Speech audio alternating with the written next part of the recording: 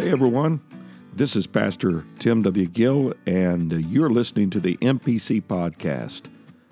The MPC Podcast today is going to be a special edition.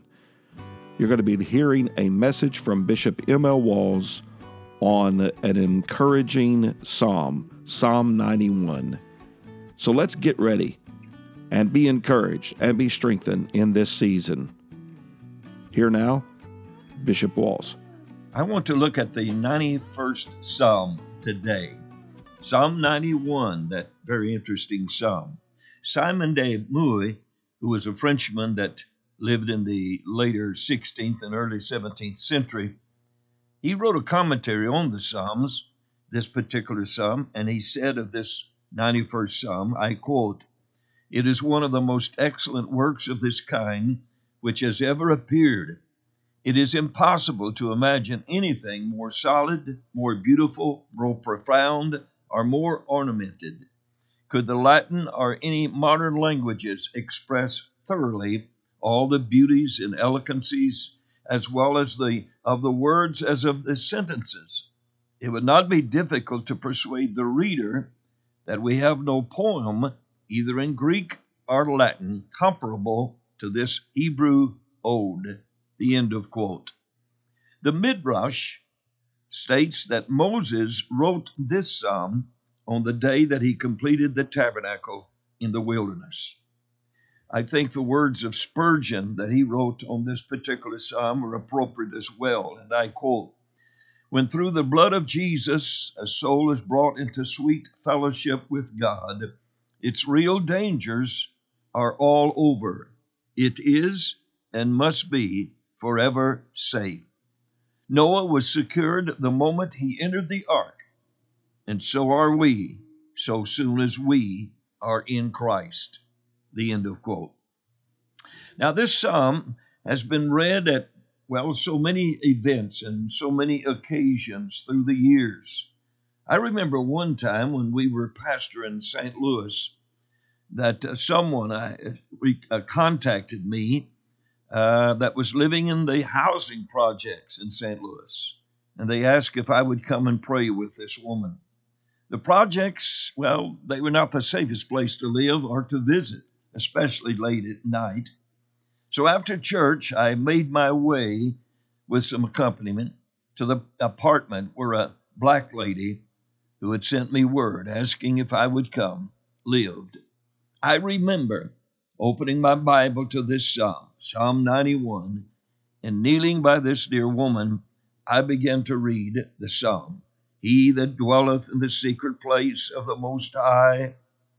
And as I read the psalm, I heard someone behind me. They began to quote the psalm as I read it. And what was so interesting, I continued reading the whole entire psalm, and whoever it was behind me continued quoting the 91st Psalm. This psalm has brought peace and hope and strength to multitudes of people throughout the ages. I like what Adam Clark commented about this psalm. He said, I quote, "The Targum intimates that this is a dialogue between David, Solomon, and Jehovah." Well, I'm taking the liberty today to share my comments on this psalm as if, it was indeed David speaking to Solomon, Solomon's reply, and then Yahweh speaking in conclusion. First of all, verse 1, David said to Solomon, "He that dwelleth in the secret place of the Most High shall abide under the shadow of the Almighty." Salvation and relationship with Christ is a personal matter. Living for Christ is a decision that only you can make yourself. No one can make you to make such a choice. That dwelleth. Living for God is not a part-time experience. We're never going to know the blessings that Christ offers if we're not determined to stay with Him. Salvation is a dwelling experience. It's not a hotel to check in and out, check out the next day. In the secret place. It's a secret place because it's a precious place. It's a valuable place. You must be the seeker to find this place. You must be hungry to find this place. Of the Most High. The Most High is the Lord Jesus Christ. He, the church, is the secret place. Away from Christ, there is no security. Away from Christ, there is no hope in this chaotic world. Shall abide under. The feeling that one experiences who becomes acquainted with Jesus Christ is one which we never want to lose or leave such a place of security. The shadow, Calvary's shadow, reaches to the grass-covered huts, to the palatial building on the high hillside of the Almighty. There is but one Almighty, and his name is Jesus. Verse 2, Solomon answers David his father, I will say of the Lord, he is my refuge and my fortress, my God, in him will I trust. I will say of the Lord. When you become acquainted with Jesus Christ, you welcome the opportunity to open your mouth and to let the world know that he's your Lord and he's your master. Solomon, he was raised in the home of the king. He had witnessed the actions of his father. He had noted the times the prophet Nathan had visited his father, and knowing that he brought him a word from Jehovah. Solomon was not a stranger to times when Jehovah was part of the conversations in the house of David. He is my refuge and my fortress. In the world, Jesus said, you will have tribulation. There is no security in governments or organizations of men, only in Jesus Christ. Solomon had witnessed the many times that his father had returned from battle with the enemies of Israel, bringing victory with him. How important it is that our children and our grandchildren become familiar with prayer and praise and the mention of the name Jesus in our homes. My God. May every one of our families have the opportunity to witness our sons, our daughters, our grandchildren making the same declaration. In him will I trust. Now we have but to read the prayer of Solomon later when he was anointed king of Israel and to sit on his father's throne, when he asked for wisdom and understanding of the Lord to lead the people of Israel, to see and to appreciate the significance of his father's example that he left him. When words, that must have thrilled David, and what words that every father and mother longed to hear coming from their children. My God, in him will I trust. And then verses 3 through 13, David replies to Solomon, and he tells him what blessings that he would receive from God if he abides faithful.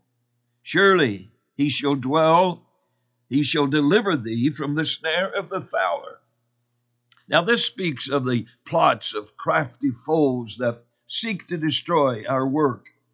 David would say later in Psalm 124 and verse 7, our soul is escaped as a bird out of the snare of the fowlers. The snare is broken, and we are escaped.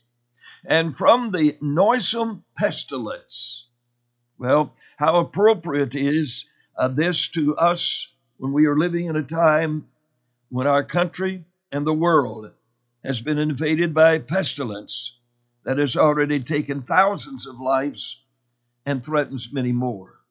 The word noisome that's used here is interesting. According to Strong's, it is from the Greek word havah. It means iniquity, perverse things, very wickedness. This is the wickedness that we are witnessing in our world today. Solomon was told that if he would dwell under the shadow of the Almighty, he would be kept from such dangers. And the same, it's applicable to us today. Verse 4, he shall cover thee with his feathers, David said, and under his wings shalt thou trust. I get a picture of a mother hen. When a storm comes up, she ruffles her wings, and the little chickens run under those wings and feels safe and secure from the storm. What a picture we have of as a child of God, facing the conflicts and the storms of our life. Security, we're safe. His truth shall be thy shield and buckler. With his shield, we have security from the darts of the enemy coming at us as we face the next danger in our life. With the buckler, we have security if the enemy attempts to attack us from our back or either side. The word buckler speaks of something surrounding us. Verse 5, David said, thou shalt not be afraid for the terror by night. The words of Clark I find appropriate. He wrote, and I quote, night is a time of terrors because it is a time of treasons, plunder, robbery, and murder. The godly man lies down in peace and sleeps quietly, for he trusts his body, soul, and substance in the hand of God. And he knows that he who keepeth Israel neither slumbers nor sleeps. The end of quote. Not only are evils perpetrated in the darkness of the night, but there is also spiritual darkness that attempts to invade our minds. The psalmist said in 119, verse 165, great peace have they which love thy law, and nothing shall offend them. David said, nor for the arrow that flieth by day.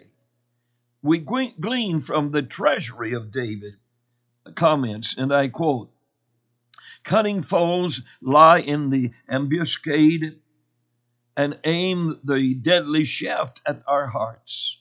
But we do not fear them and have no cause to do so. That arrow is not made which can destroy the righteous. For the Lord has said, no weapon that is formed against thee shall prosper. The end of quote. And then in verse 6, David said, nor for the pestilence that walketh in darkness, for the destruction, nor the destruction that wasteth at noonday. Now we're told that the rabbins supposed that the empire of death was under two demons, one of which ruled by day, the other by night. The Vulgate and Septuagint have the noonday devil. The ancients thought that there were some demons who had the power to injure, particularly at noonday. The end of quote. Theocritus wrote, I quote, it is not lawful, O shepherd, to play on the flute at noonday. We fear Pan, who at that hour goes to sleep in order to rest himself. After the fatigues of the chase, then he is dangerous, and his wrath easily kindled. The end of quote. Well, we are aware the demonic forces which seek to cripple or destroy our faith in Christ. But we know greater is he that's within us than he that is in the world. And then David wrote or said in verse 7, 1,000 shall fall at thy side and 10,000 at thy right hand, but it shall not come nigh thee. Calment, he said that we should translate this verse like this. I quote, 1,000 enemies may fall upon thee on one side, and 10,000 may fall upon thee on thy right hand, but they shall not come nigh thee to take away thy life. The end of quote. Well, the psalmist stated in 84 in verse 11, for the Lord God is a shield and a sun and shield. The Lord will give grace and glory. No good thing will he withhold from them that walk uprightly. And then in verse 8, David said, only with thine eyes shalt thou behold and see the reward of the wicked. Spurgeon, he wrote of this verse, Noah saw the utter ruin of the ungodly world, and this, no doubt, led him the more devoutly to bless the grace which had rescued him from the like sin and doom. The end of quote. Since Eden, there's never been a generation who have not witnessed the evil deeds of the wicked. The righteous have wrestled with the works of darkness since Cain's death blow in Genesis. Isaiah 66, verse 23 and 24, speaks of that day when judgment will come to the wicked. As Isaiah wrote, and it shall come to pass that from one new moon to another, and from one Sabbath to another, shall all flesh come to worship before me, saith the Lord. And they shall go forth and look upon the carcasses of the men that have transgressed against me, for their worm shall not die, neither shall their fire be quenched, and they shall be an abhorring unto all flesh. The end of quote. And then in verse 9, David says, because thou hast made the Lord, which is my refuge, even the Most High, thy habitation. Well, such comforting word this must have been to Solomon, as David assures him his trust in Jehovah would not be in vain. David, he seems to assure Solomon that he has been witness to how Jehovah had kept him through his life, and even so will Jehovah grant Solomon the same security. And then in verse 10, David says, there shall no evil befall thee, neither shall any plague come nigh thy dwelling. Now, David was not saying to Solomon that with anything that would trouble him to attempt to destroy him, but he said no evil would destroy his commitment to making Jehovah his Lord. And then the angel of the Lord surrounds his house, and he will be kept safe. As David put it in Psalm 27 and 3, though an host should encamp against me, my heart shall not fear. Though war should rise against me, in this will I be confident. And then we have verse 11 from David. For he shall give his angel charge over thee to keep thee in all thy ways.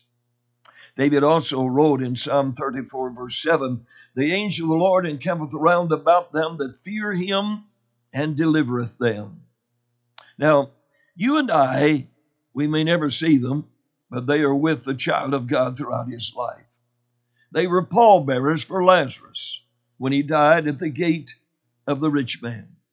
And they will accompany the Lord Jesus when he comes for his church. And then in verse 12, David said, they shall bear thee up in their hands, lest thou dash thy foot against a stone.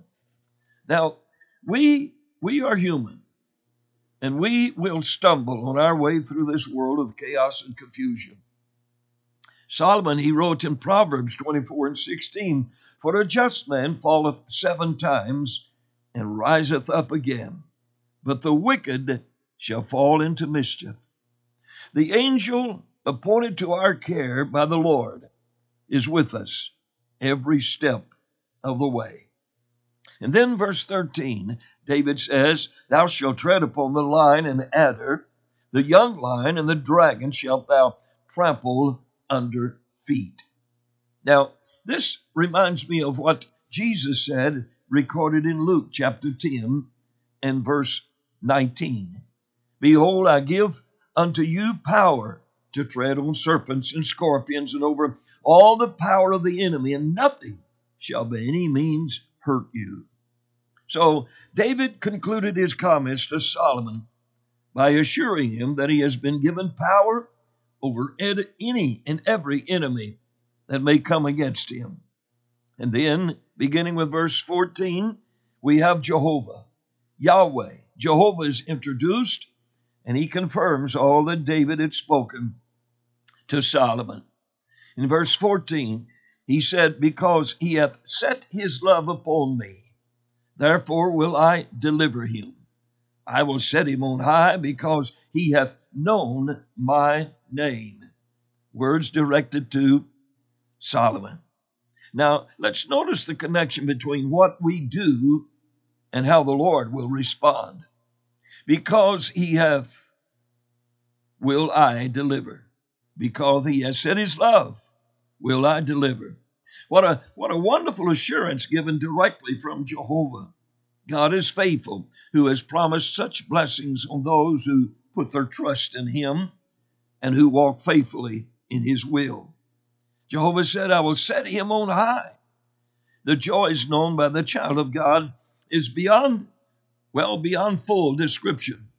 There is no honor or position that may be awarded by this world that can come even close to comparing what Christ will give to those who are faithful in living for him. Jehovah says, because he hath known my name.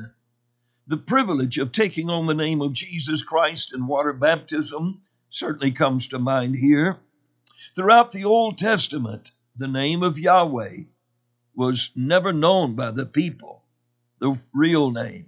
For some time, we are told, only the high priest pronounced the name of Yahweh when he went into the Holy of Holies on that day of atonement.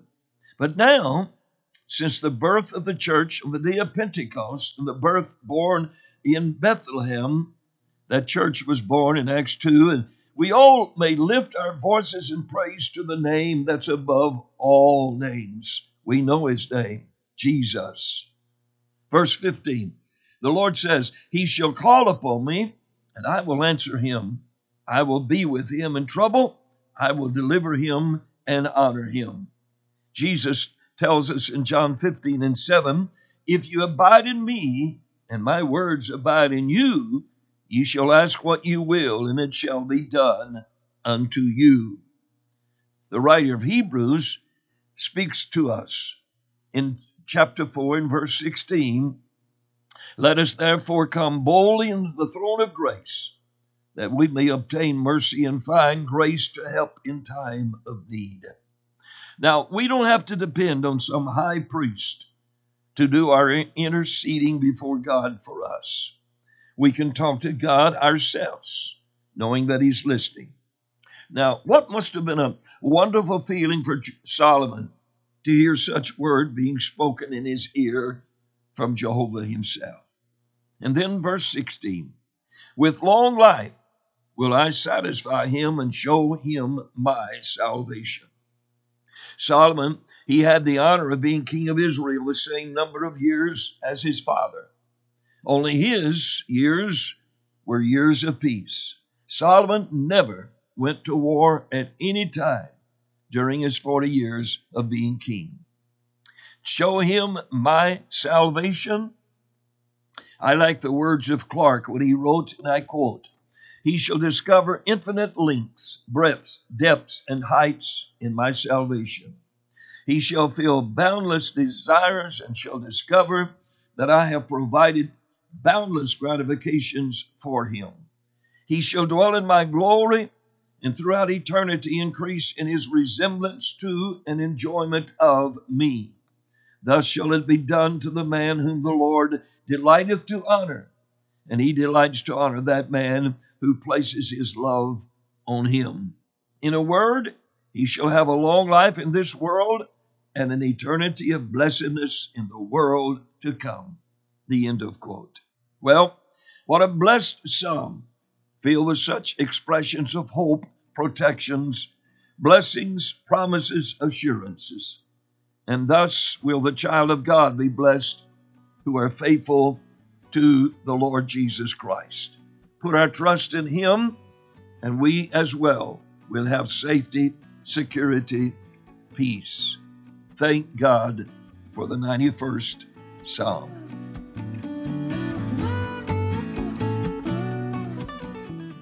Thank you for being with us today. What a tremendous message from Bishop Walls. Such an encouraging reminder of the power and glory of God in this season of crisis, questions, and concern. We want you to get connected with us at MPC. You can check us out on our website, Also, we are on Facebook, and you can follow us on our live stream on YouTube. We will supply the links in the show notes below, so please get connected with us. We want to help you in whatever way we can. May the Lord bless you. Keep looking up, and remember, God is still in control.